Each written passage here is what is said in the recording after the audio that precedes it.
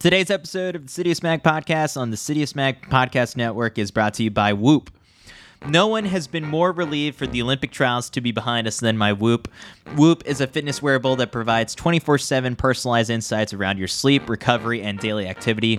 Whoop has helped runners of all backgrounds train smarter and recover faster so they can get to the next starting line healthy and hit some new PRs. As I get ready to get marathon training, my Whoop is telling me just how exhausted I was from covering the Olympic trials. But now that I'm rested, recovered, and recharged to get back into the thick of it, I'm good to go. Whoop doesn't get your splits or mileage, but instead focuses on the other 23 hours of the day when your body is getting ready for that next run. Every day, it gives you a personalized recovery score based on things like your resting heart rate and respiratory rate, so you actually know if you're going to crush those summer tempo runs and if the legs are feeling good. I've seen Nikki Hiltz, Joe Kovacs, Dana Giordano, Drew Hunter, and a slew of other professional athletes wearing it. Now it's your turn. Join now for free. Whoop is offering 15% off with the code CITIUS at checkout. All you got to do is go to Whoop, that's WHOOP.com, and enter CITIUS at checkout to save 15% off. Sleep better, recover faster, run faster, get to that next starting line healthy with Whoop.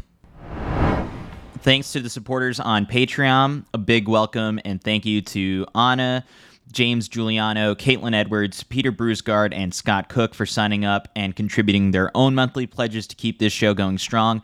I just made the decision that with some of the funds on Patreon, we're going to be putting it towards hiring a part-time podcast producer.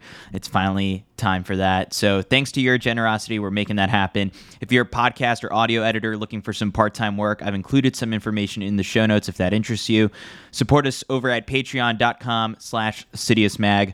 Another way you can also show your support is by picking up a t-shirt, sweater, whatever you want over at CitiusMag.com and hitting the merch tab. Also, we're nearing about 900 reviews on Apple Podcasts, so it would mean a lot to me if you took an extra second to leave a little 5-star review. This helps us populate onto people's feeds as a recommended show on Apple Podcasts and allows possible sponsors to see what listeners think of the show. So many thanks again to all of you who have done that. My guest for today's episode is Justin Knight of the Reebok Boston Track Club. You'll see him in action soon as a Canadian Olympian at the Tokyo Olympics. While at Syracuse, he was an 11-time All-American, a 2-time NCAA champion, and has continued taking care of business with Coach Chris Fox as a professional. This season, it's been an awesome season for him. He's set personal bests of 3:33 for 1,500 meters and 12:51 for 5,000 meters. We touch on those performances, how we got to this spot from being a relatively under-the-radar runner out of Canada in high school, his thoughts on how the race could play out in Tokyo, what it's like facing off against world record holders and world champions, meeting Drake, and much more. Without further ado, here is Justin Knight.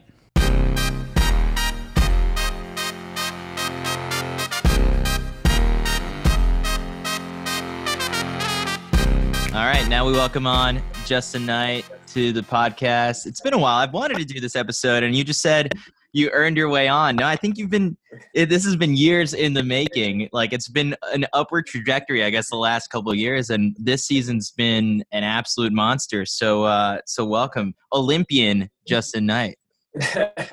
Thanks for having me, Chris. I appreciate you guys inviting me to do this. So that Olympian title, has it settled in yet? It hasn't. I'm not going to lie. It hasn't.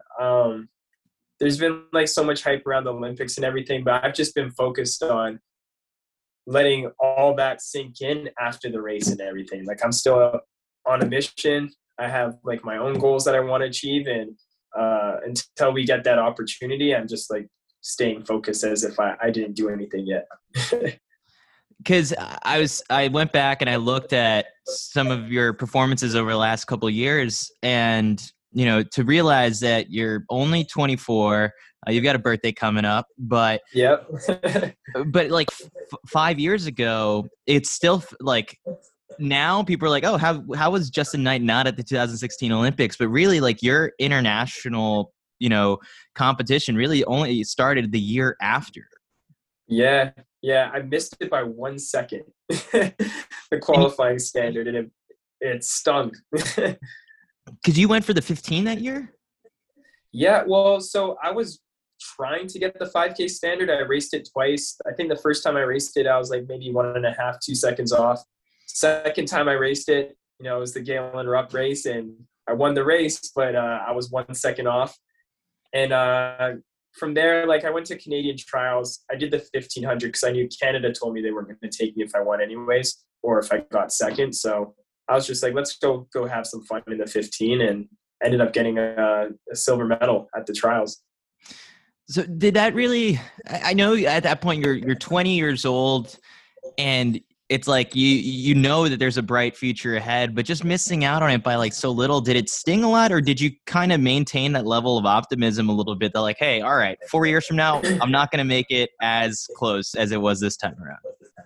Yeah, definitely. Like the mentality that I had, and I have this with every race pretty much, is that, I'll take like my 2 or 3 days, usually like 2 days, to be mad at myself and upset, poor me. And then after that, like I kind of remember that feeling that I have. And I say to myself is like, how are you going to work hard so that this never happens again? And, I think that I actually followed through with that, because like I think the following year was 2017 World Champs, right? Mm-hmm. And I think the standard was actually harder that year, wasn't it? It was. I think they made it a little quicker. Hard. Yeah. Yeah, and I remember it was so hard to run 13:25, and I think I ran 13:17 that year, and which was significantly lower than whatever standard that they had set out for us. And that was just the mentality that I had after 2016. Is like, how do you make sure that you're not put in that position ever again? And ever since, it's just benefited me. This time around, I mean, like it's not even close. Like your PR is so much faster than the standard, so you have like very little to sweat this time around. I'm curious because you did say like you give yourself a couple days after like a bad performance. This season being so strong, have you had anything to really be too disappointed about?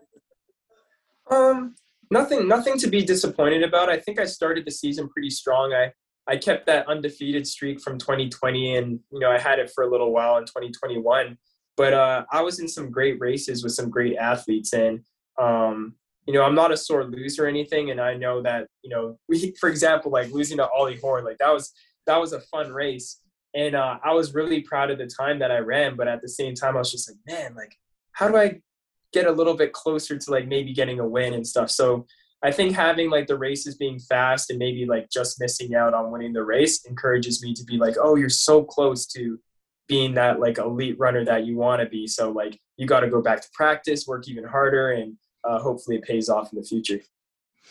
So let's dive into the biggest performance of this season for you. It's the 18-second personal best, running 12:51.93, number 2 Canadian, number 2 North American of all time.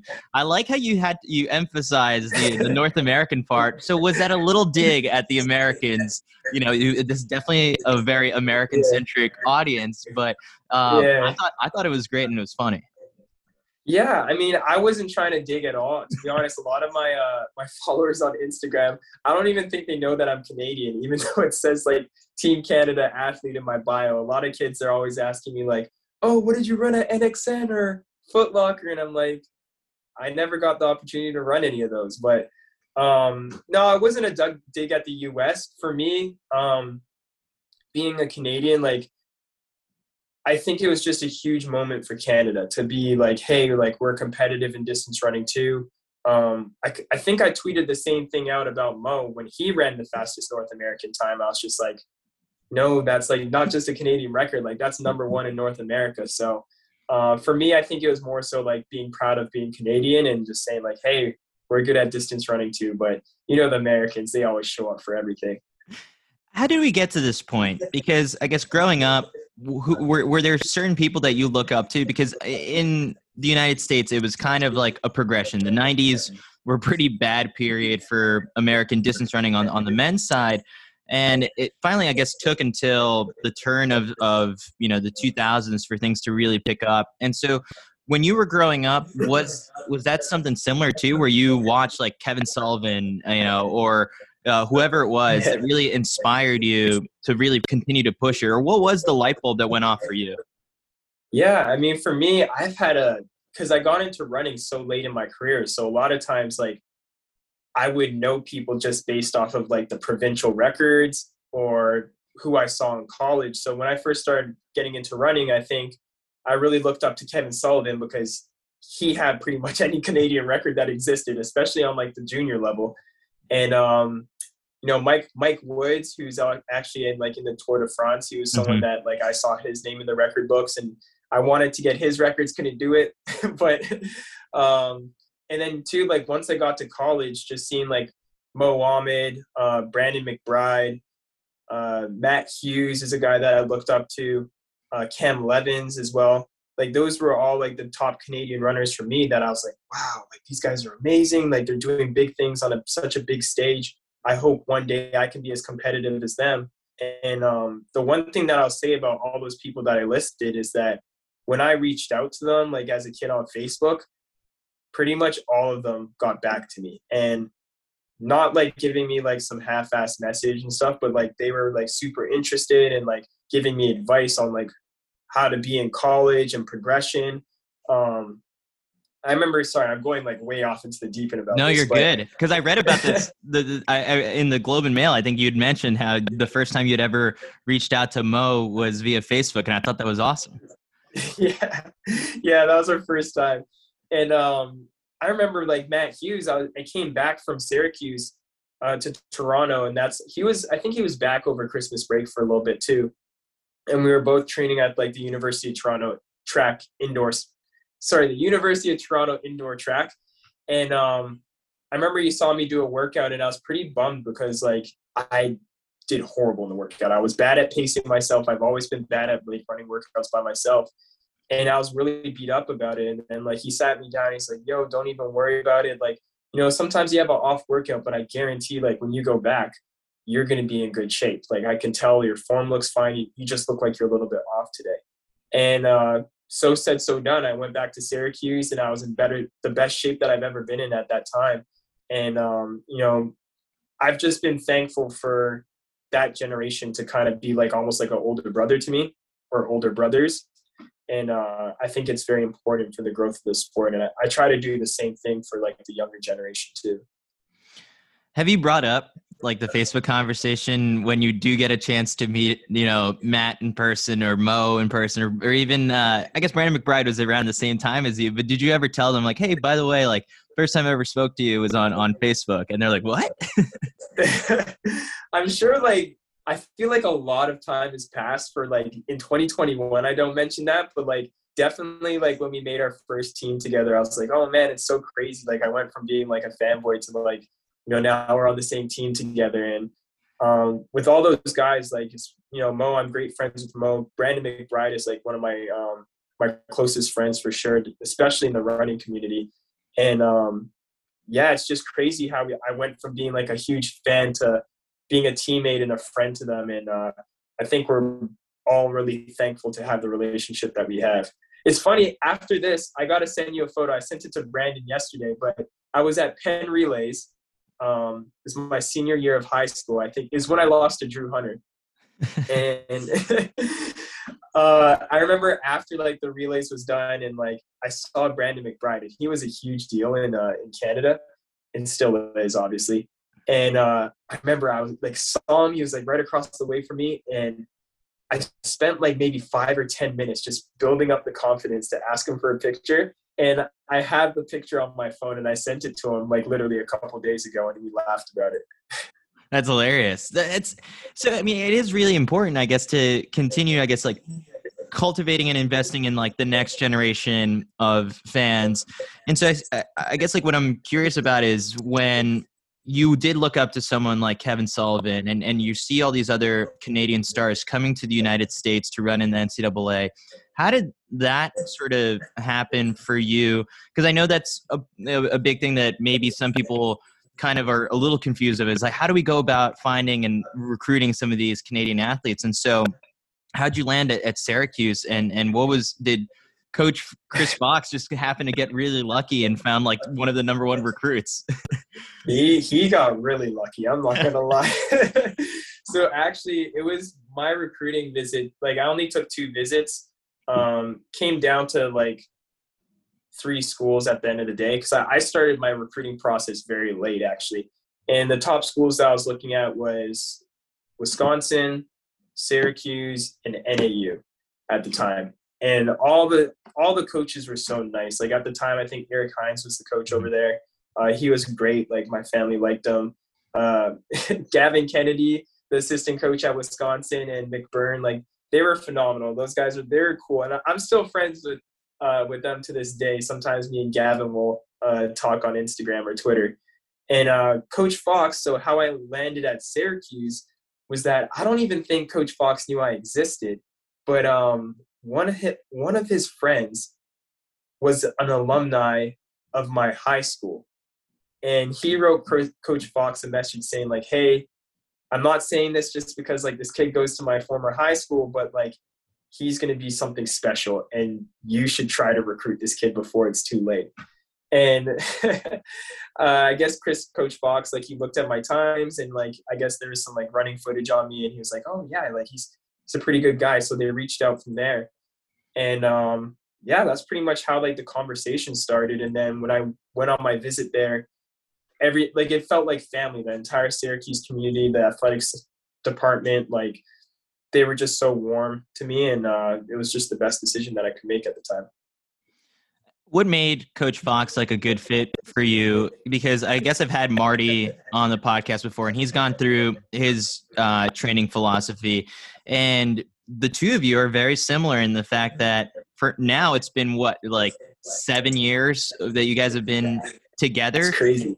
And it kind of feels like when, I don't know, to make the comparison, it's like Tom Brady and Bill Belichick. Like he got him young and then saw him develop this big, huge star. It's very somewhat similar, I guess, where he inherited this talent that he didn't really see like what the true potential could have been, but it has kind of exceeded all expectations. What were the early stages of that relationship like, and then how did we get to this point? Yeah, I mean, Coach Fox, he always believed in me from day one. From day one, I told him, like, I wanted to be an NCAA champion, and he told me that we're going to get you there. I'm pretty sure that's what he told me on my recruiting visit. And every year, and pretty much every month in training, like, he kept telling me, like, by the time you leave here, you're going to be an NCAA champion. And, yeah, we had a great relationship. Coach Fox, like, he's very mellow. He knows how to encourage you to do better without, like, I guess you can say like demeaning you. Cause you know, like sometimes if you have like an off practice or something like that, like a coach can like just really yell at you and like to try to pump you up, but like it might not work for all athletes. You know, Coach Fox, he's like pretty soft spoken. Like he does a great job of encouraging you to be better without like kind of making you feel bad that you're not working up to like his standards or something. Also like, sorry, I kind of just lost my train of thought, but like he's good. Like we've had that understanding that you gotta be, if you want to make it on an elite level, like you gotta be great at more than just one event. And that's something that he's kind of preached to me about and given me multiple opportunities to be great at cross country, the 1500, the 5K. He wishes the 10K, but I'm telling you, I'm not doing that until I'm a little bit older. But yeah, overall, he's just a great coach. I think the thing that works well with me and him is the fact that I'm the type of athlete where I really don't know my splits that well, or at least at the time when I was there. So if he asked me to do something, I would just do it with no questions asked. And I think like we really benefited from having that relationship. When did you really start to garner the confidence to win races? I know like he told you along the way, like you're going to be an NCAA champion, but it's something that we saw, you know, from your days at Syracuse. We've seen you do it as a professional now, but even like going into the crazy fast 12:51 5K you put together, like, do you go into races like that thinking I have a shot to win this? Yeah, I go into every race thinking that, and it's from where it started. Like to answer your first question, like in college, you have to understand that one, I was new to running, and two, like I'm not American, so all these kids in the NCAA, I had no clue who they were. Like to me, it's just a bunch of skinny kids running around in split shorts and stuff. So it's not that intimidating of a picture, right? But yeah, like when I got into these races, I just wasn't really intimidated by many people. It doesn't mean I won all the races, but I just went out there and tried to do the best that I can do. And I think on the pro level too, in the most humble way, is like, if you're not trying to win, are you really trying to be competitive? And it's okay that you won't win every race that you're in, or maybe you're not even close. But if you go into that race with the mindset that I'm going to lose, or I'm going to get sixth or something like that, like you're probably going to do a little bit worse than that. So I think it just all ties into like my frame of mind, where I set really high goals for myself just to give myself some room for error, just in case something doesn't work out my way. Do you still keep it fairly loose where you try not to know too much about like the competition, or how much of a, I guess, student of the sport did you start to become over time? Because I'm guessing like in college, it was hard to brush off like, oh, I don't know who Edward Cheserek is, or like, I don't know who Grant Fisher man. is. Let me tell you. So the first time I knew Ed we met for the first time at Penn Relays when he was a freshman. We met inside Chili's, actually. That was a really funny story. But we were friends early on, but I didn't necessarily know how good he was. And the first time I raced him was at like the Battle of the Beantown.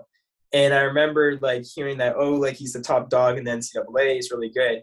And I came in as a freshman and I was telling my teammates like, oh, nobody's going to see this coming. Like, I'm going to just like sit on him and then outkick him. And then I'm going to be the king of the NCAA. And my teammates they were like kind of laughing about it, but didn't like put me down. They were just like, oh, he's in for a rude awakening. And that was like the hardest race of my life. I literally walked up the last hill called the Bear Cage Hill because my glutes were on fire. They actually they killed me in that race. But even to answer like your question of like, what do I do now? Like, I like keeping up with the Diamond Leagues and stuff. So if there's a race on TV, I love being a fan of track and field, so I'll always watch. But I don't really look into things too much because, for example, like there's a bunch of Ethiopians or like Kenyans that run really fast, and I don't necessarily know who every person is unless I watch the race at the Diamond League. But I'm not going to be online looking up people's PRs and stuff like that.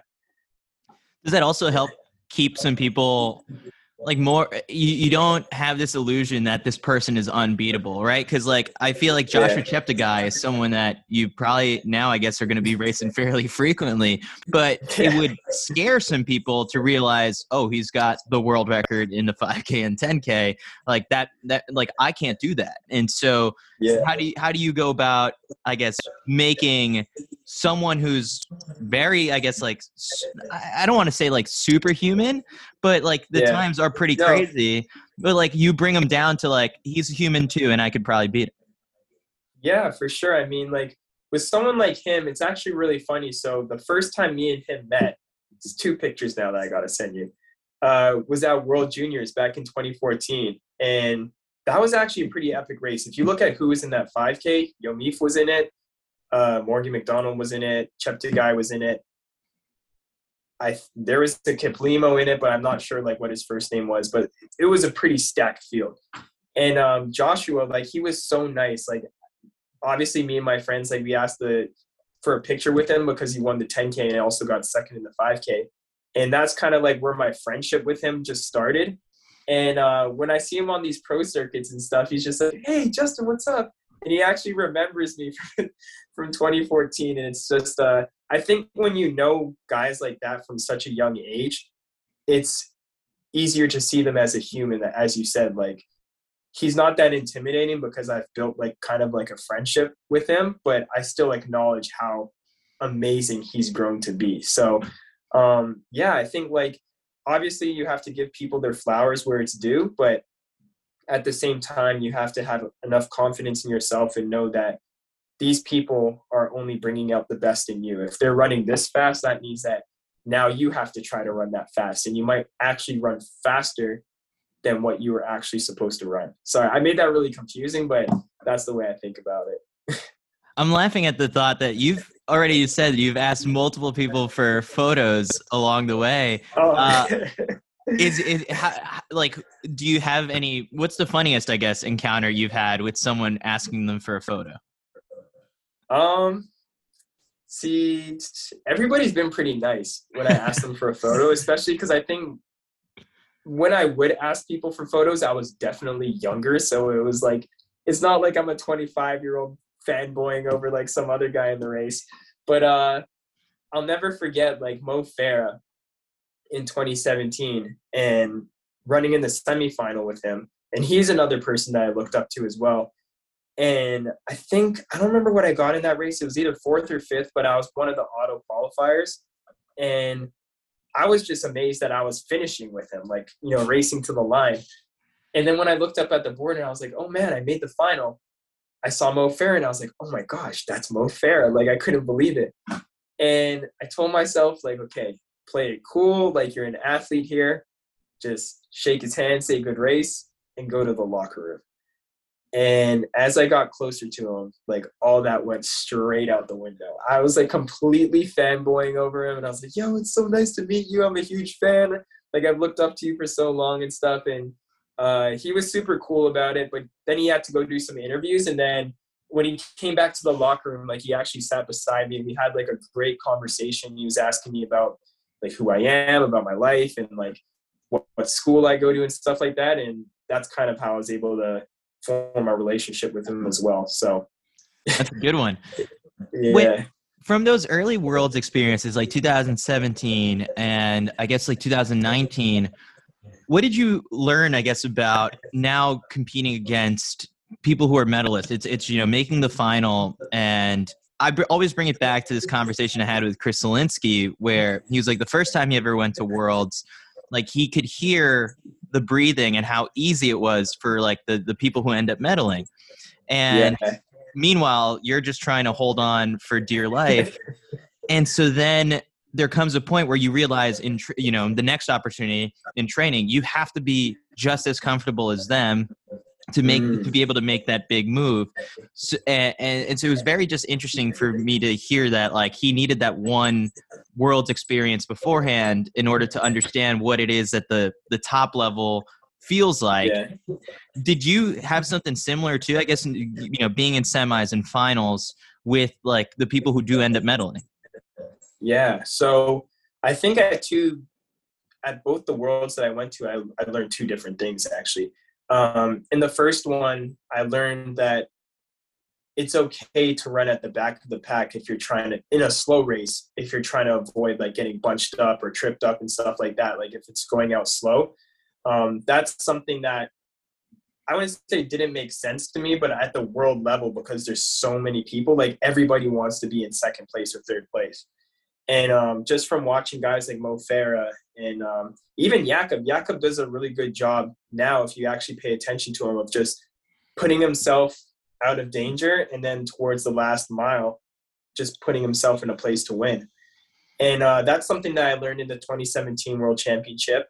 And in 2019, I think the biggest thing that I learned is that you have to be able to close that last mile. Like, I don't know what the splits are, but I'm going to assume like maybe like 4 flat, maybe 358. Does that sound about right? Yeah.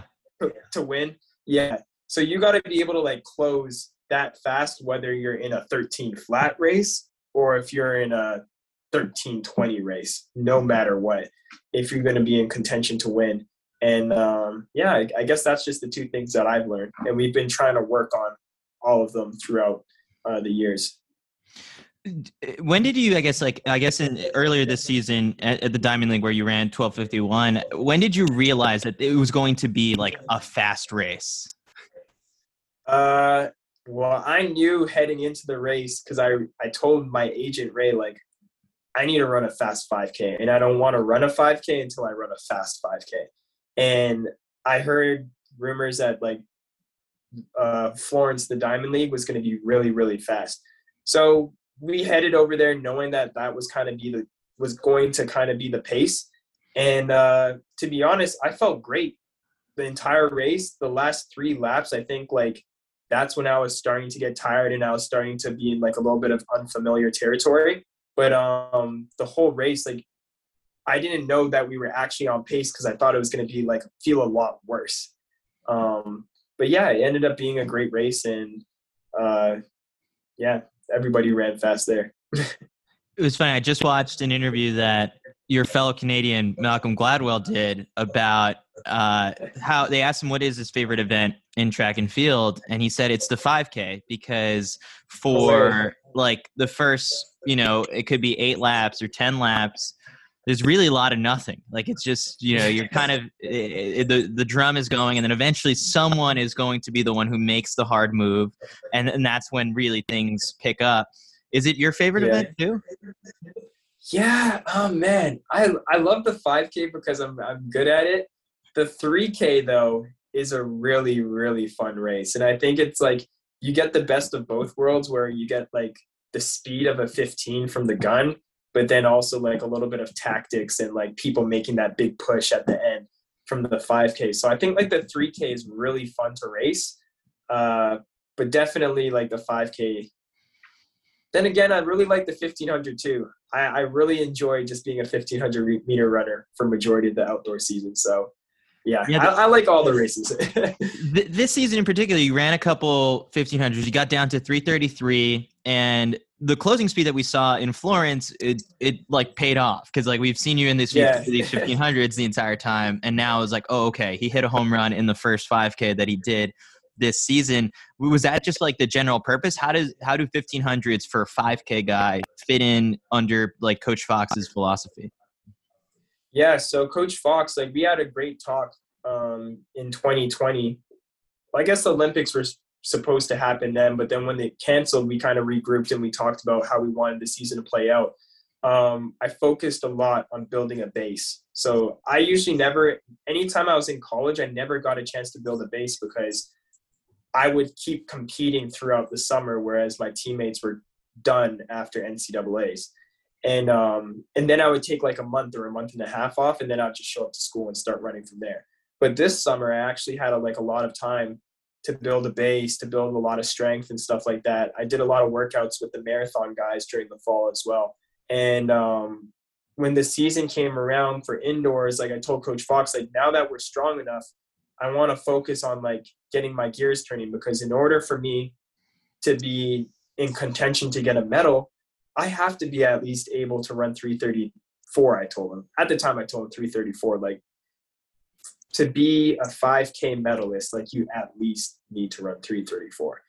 And he told me like, yeah, we'll get there. Don't worry about it. And to be honest, for a lot of those, I didn't really do too much 1500 meter stuff. I would just like hop in the races and go from there. And then when we went to LA, I think that's when I like did a little bit more of a 1500 meter workout leading up to that. And we were able to get the result that we wanted. Because I'm trying to think, it was, I don't know if you remember this, but like before the world shut down, Millrose Games was like one of the last races on the calendar.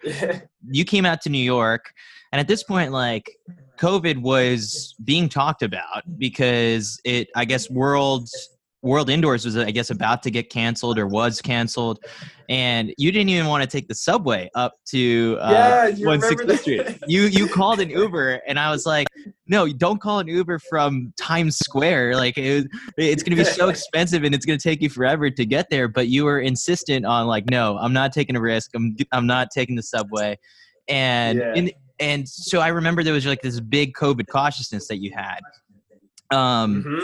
You were very early on, I guess, on being safe to things. And then, when everything shuts down, I forget who it was. It told me it was like for a while you did everything by yourself, right? Yeah. From March to October, I did not see my teammates. I was training by myself. Yeah. So I'd see Coach Fox twice a week, and like he'll come maybe like supervise the workout. But like, I don't know. Cause for me, it was just like, with the information that I was given at the time, I knew that COVID affects your lungs and your heart. And as a runner, you need your heart, your lungs, and your legs. And I'm not going to lie, like none of my teammates were doing anything crazy, but the precautions that I was taking, I don't think a lot of people were taking like the same type of precautions or being as safe as I was. and I didn't know how it spread or anything. So I was just like, listen, this sucks. I'm bad at training by myself, but maybe this is going to be a time for me to grow, and I'm going to practice by myself. Yeah, that's what I was wondering. It's not that like everyone had their own different levels of like what was comfortable to them and how safe that, you know, they wanted to play things, especially because, you know, Yeah. people grouped in. Your teammates were probably like their own bubble and they kept to themselves. Yeah. So how hard was that? Because you did mention before that like you're not as good doing workouts solo. So were things like all over the Yeah. place? It was, I wouldn't say it was all over the place, but it was tough. I don't even run with a GPS watch because like I never had one growing up. Like I always just had a G-Shock. And on long runs, actually, like I was running into a problem where I didn't know how fast I was going. And it turns out like I was going ridiculously fast. Like I want to say like probably hitting like 5:15 pace or maybe 5:20 pace for some of my long runs. But then it'd make me so tired that I couldn't do the workouts properly. And I think by the time like July, August came around, I kind of got a grip on being able to hold myself accountable for paces and figure it out and stuff like that. And I think it really benefited me because then when I did group back with my team, instead of being the kid that always like needs someone to take out the first 200, I would start pursuing the role of being the guy that dictates the pace and like holds the team accountable. And it ended up making me a better runner. So I had to do a lot of growing. It was very tough. And there's some days where I just like, I didn't want to do it because I felt like it was unfair. Why is this happening to me? But I ended up growing from it. Oh, and don't quote me on the 5-minute pace long runs because that's based off of my own mental GPS watch. I don't know if that's true or not, but it felt like 5-minute pace. Because I have a group chat with a couple of the other guys who are involved with City of Smag, and when I told them I was like, I'm going to interview you, Kyle asked, well, Justin's a notoriously low mileage guy, so if you're running this fast now, or like I'm not sure if things changed this season, but what would happen if you actually ran like 100 miles in a week for training? Oh man, I would probably move to the 10K. Right now I'm sitting nice and steady at 70. 70's been like my go-to mileage. I run 6 or 7 days a week. Every other week, usually I take Sunday off, and it's been working well for me. Maybe next year we'll see like another bump into the mileage that I do. Because the only 10K on your record I'm seeing here is 2016 Tallahassee 29:46. That's your PR right now. It is. And fun fact, I think my 10K PR is actually faster on a cross-country course than it is on the track. I think me and Pat Tiernan ran faster the year that he won NCAAs. That's so funny to think about. Because what would it take, I guess, for Coach Fox to convince you to try the 10K and like sign you up for one? Because it was very similar. Grant Fisher and Jerry had a very similar conversation. Grant's like, no, I'm not doing it. I'm not doing it. And now look at him. He's running it at the Olympics. I know. Yeah. Well, how he got me to do it at ACCs was because I think he didn't want to overwork me because the ACC was actually pretty strong. So he didn't want me to go in the 5K. He didn't want me to do the 1500. He's just like, just go out there and jog the 10K. And I wore flats. And I lost. I got third in that. You got third, yeah. To Louis, I think it's Louis Vargas. He was really good at NC State, and Tommy Curtin. Two great runners. And I think right now, I don't know, like, as I said, like I have like this natural ability or natural capability to run a fast 1500. So like I'm all for using that natural ability while I still have it. And then as I start to get older and I'm maybe not as sharp, I can gradually make my way to the 10K just to kind of like prolong my career. That's the way I think about it. And so you're not even anywhere close to thinking marathon down. Well, marathon sounds like it'll be down the road for you. I mean, if I can finish my career and I don't have to run the marathon, I would be okay with that. But hey, if I need to make a little bit more money and stuff like that, and that's what's in my cards, yeah, sure. I'll do the marathon. Because honestly, like the Canadian rise in distance running isn't just in, you know, the 5K, 10K with you and Mo. Like it goes, I guess Cam lit a spark with the marathon in his first ever attempt running 2:09. Yeah, he's been killing it. Cam, man, I got to reach out to him and say congrats because like he's amazing at everything. And then you always, I don't know, like I remember it was like just the other day when I'd see him and Galen run uh, at BU and then do like some crazy workout after. And then now I'm seeing him like how much strength he has and his capability to run the marathon. It's just remarkable. And I know we have Trevor Hoffbauer, who's really good in the marathon. Ben Preisner, he's been a guy that I was competing against like my entire high school career. He was the man. So it's really cool to see all these like Canadian distance runners just grow into being phenomenal athletes at the marathon distance. What did you make of, I guess, like, because you decided not to run Canadian trials, you and Mo got selected. Yeah. And it was just so interesting at just how the way things worked out with, you know, whether it was going to be an auto berth if you won the trials or not. But the 5K in particular was super fascinating for a span of a couple of weeks where your teammate Ben Flanagan was in contention for one of the spots, and it ended up, I think, going to Luc Brochet, right? Yep, it went to Luc Brochet. He ran a crazy race in Vancouver. I think it was Vancouver, running 13:12, I believe, right? Yeah. Yeah, that was really good. Man, it was crazy. The 5K was all over the place, and I can't even imagine like the amount of stress that was on Ben, Luke, and even Karen Lum. Like for that three, like this is the deepest that Canada's probably ever been in the 5K field. And just for it's like a lot of the kids were thinking it was going to come down to points, so they're trying to figure out which races to go to, how to maximize their point rank in their world rankings and stuff like that. And then, you know, when a kid gets the standard and all of a sudden it's like maybe a little bit too late, it just I can't even imagine. Yeah. No, I mean, it was a little heartbreaking for Ben, especially because I think he went all the way out to Canada, did the quarantine, and then like decided to just, all right, I'm going to go for it in Oregon, come back to the United States. It's just so fascinating, I guess, the length of what people will go to for the Olympics. When was like the first time Olympics crossed your mind as like a big goal for you? I think I really wanted to make the team in 2016. I really did. I think like when that year happened, like that was the main goal. I thought it was like pretty much a long shot, but I really wanted to do it. And then after that, I think when I made the 2017 World Championship team, that's where I was like, no, we are making the next Olympic team. Like there's no way you're going to be left off that list. So I just try to take it season by season. I'm not going to lie, where whatever's happening in the season, if it's world champs, we're focusing on world champs. If it's an off season where you just get to run fast, we're going to focus on just being like the fastest you can possibly be. And then this year just so happened to be the Olympics, and that's what we've been focusing on now. It's a little bit of a shame that like you won't be able to do like opening ceremonies and all that, because I'm sure you would have had a field day just taking pictures with, you know, some of the USA basketball players. Who would you have been looking forward to the most to like interact with? Even like the Canadian basketball team is legit. Yeah.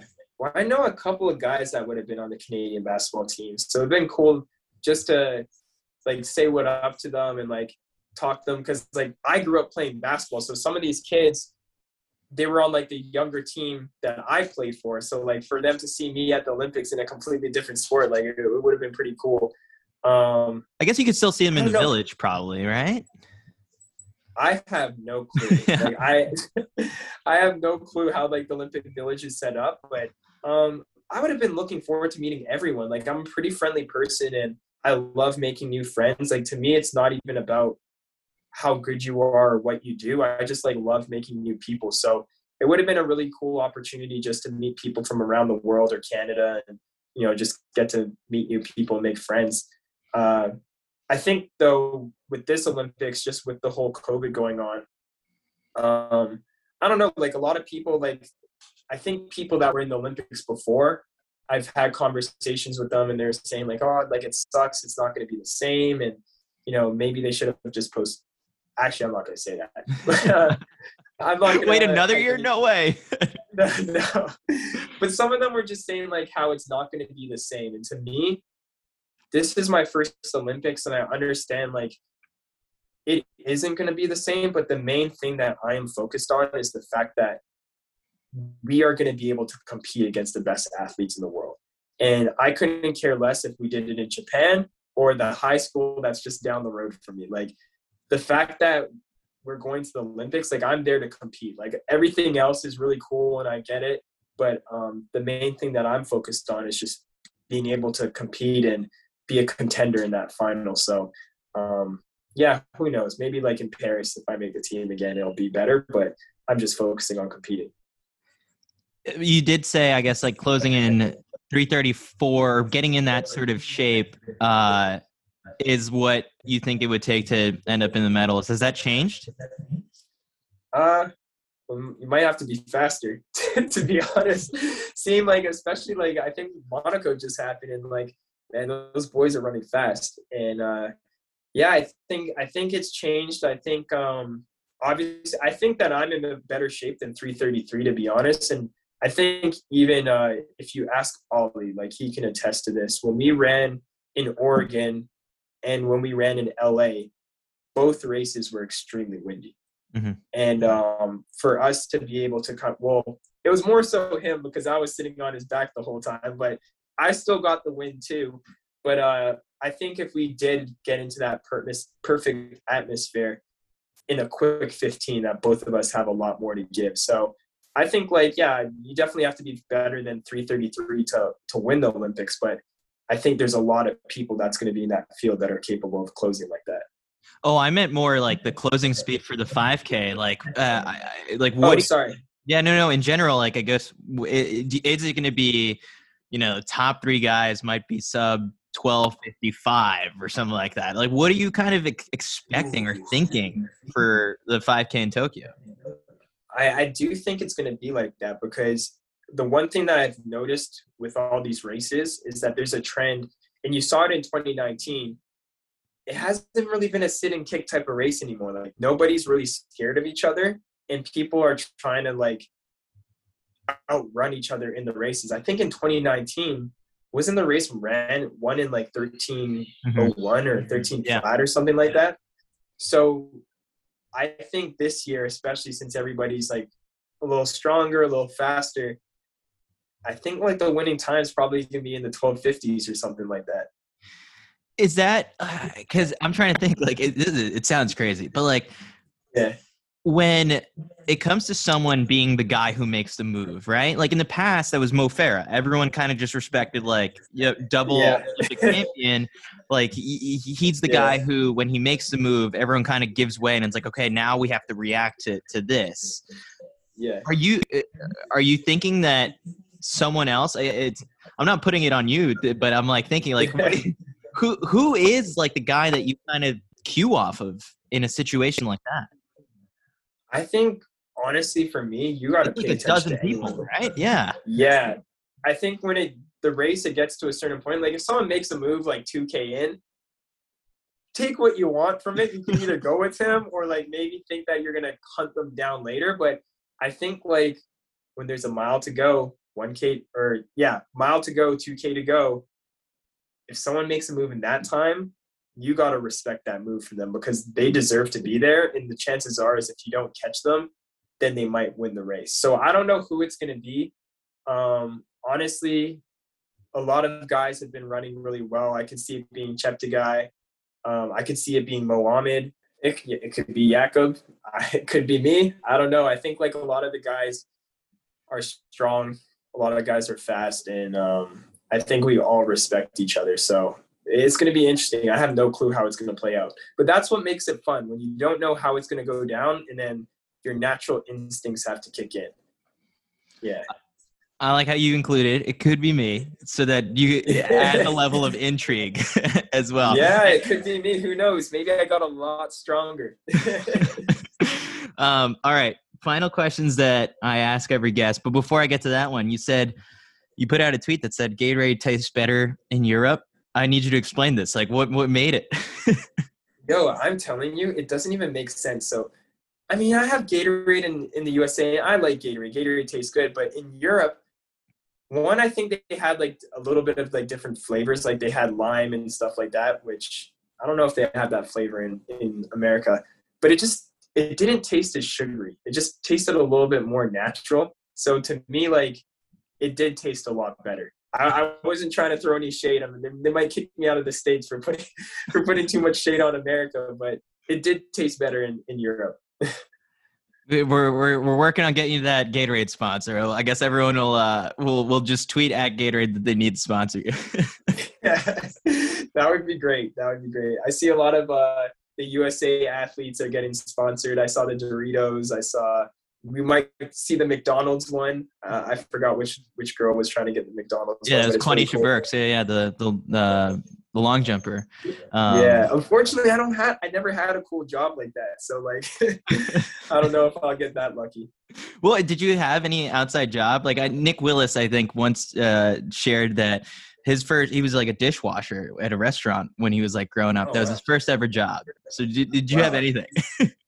I had a job when I was like during the summer at Syracuse where I worked for this company called BioSteel, and you might have heard of them. They're like pretty big in the NBA now and some of the NFL. It's a sports drink company, but the owner at the time was a good friend of mine, and he reached out to me and he was just like, "Hey, Justin, like I got a job for you.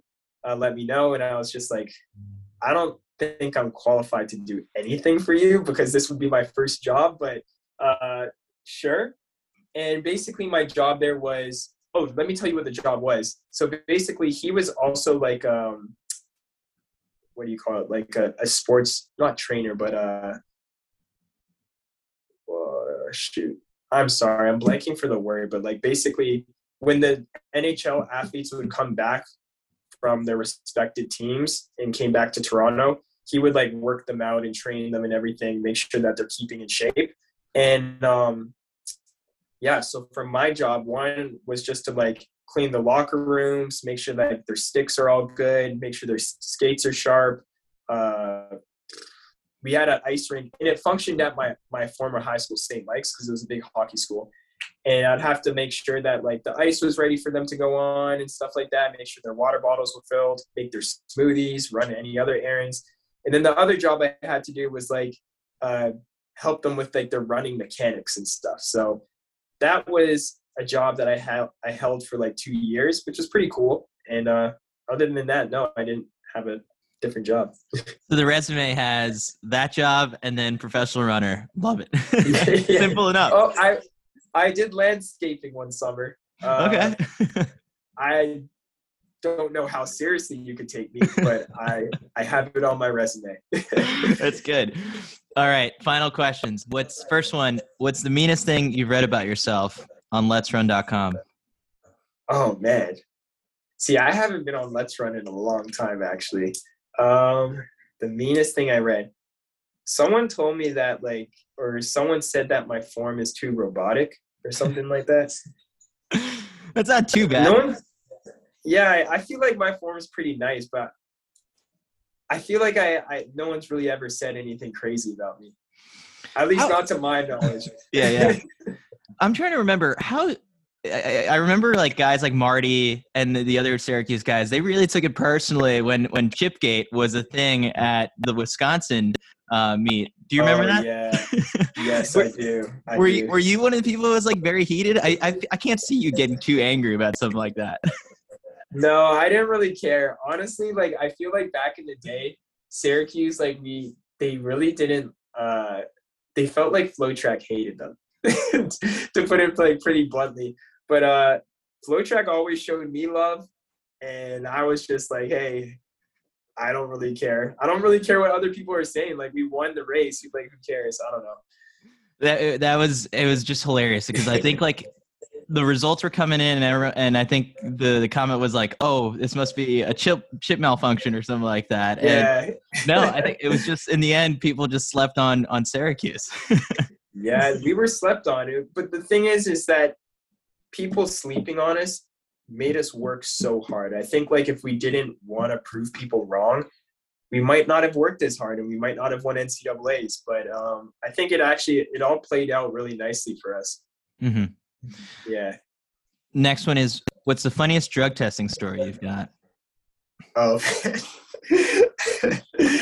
Oh, man. I don't even – well, like just the classic one of basically like not a bunch of times, but maybe a couple of times, like I'll fill it up and I'm literally like maybe – 5 milliliters away from getting like the amount of pee that I needed. And then from then I have to wait like an hour and a half because I have nothing left in my system to give them.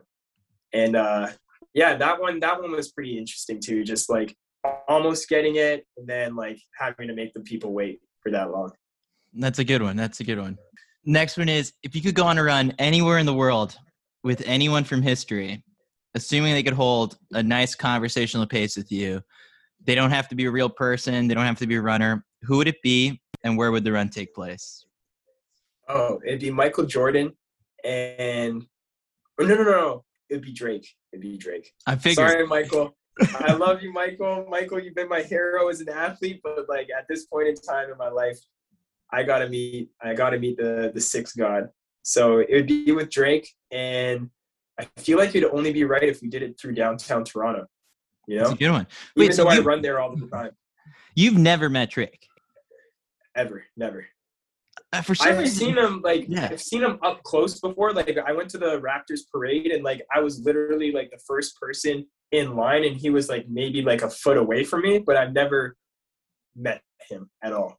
So. Maybe this is what we need. We need the Raptors to get you courtside seats. If you medal at the Olympics or something like that, or do something crazy in the final, they'll give you courtside seats. You better put me in a song if I do that. Yeah. And then we'll get you to meet him somehow post Olympics, I think. Yeah, that would be. I mean, that's part of the motivation, isn't it? It's not about all the sponsors I could get, or it's just about meeting Drake at the end of the day, right? Exactly. Last one has nothing to do with running, and I think I know how you'd answer it. You get 25 shots from half court. If you make one, you win $25 million. If you don't make any, you go to jail for 25 years. Would you attempt the shot? Oh my God. No. I would not. Really? Do it. You have the basketball background. But from half court, though, like, there's some NBA players that I know that can't even hit half court shots. I don't know. Like, have you ever seen the All-Star game when they used to do that? The skills challenge. Event right? Or not the skills challenge, but like where they take people from the past and like you're on a team with them and you have to hit like the free throw, 3-point, and then it's like from half court. Some of those NBA players be taking a long time to hit that half court shot. So I'm not sure about that one, man. All right. A guy like me in jail, like, you know, maybe if I was like a thrower and I was big and beefy and like if I was strong, maybe I'd roll the die and like maybe I'd be able to defend myself in jail. But I don't know. I don't think it's looking pretty for me out there. 25 million, not the price of freedom for you. So, we'll wait up on. We'll try to win the lottery instead. Yeah, I like that. Justin, I appreciate you taking the time for this. This is a lot of fun. No problem. Thanks for having me on. Thanks to Justin for taking the time to chat. I'm releasing this podcast on July 19th, which is his 25th birthday. So if you're listening to this on the day of or want to wish him a belated happy birthday, tell him the Citius Mag podcast sent you. If you're digging all the content and want to show your support for Citius, then hit us with a couple bucks and pledge your support over on Patreon. That's patreon.com/CitiusMag. Your help gets us to events, covers hosting fees, and now we're hiring a part-time podcast producer. So look out for bigger things in the future from us. Thanks to Whoop for being the title sponsor of the Citius Mag podcast. Head on over to whoop.com and enter code Citius at checkout to save 15% off. Sleep better, recover faster, run faster, get to that next starting line healthy with Whoop. That's all I've got. I've been your host, Chris Chavez, wishing you some happy and healthy running. We've got another episode later this week, and his last name is also Knight, but he's not related to Justin, so stay tuned for more on that. Legs are feeling good.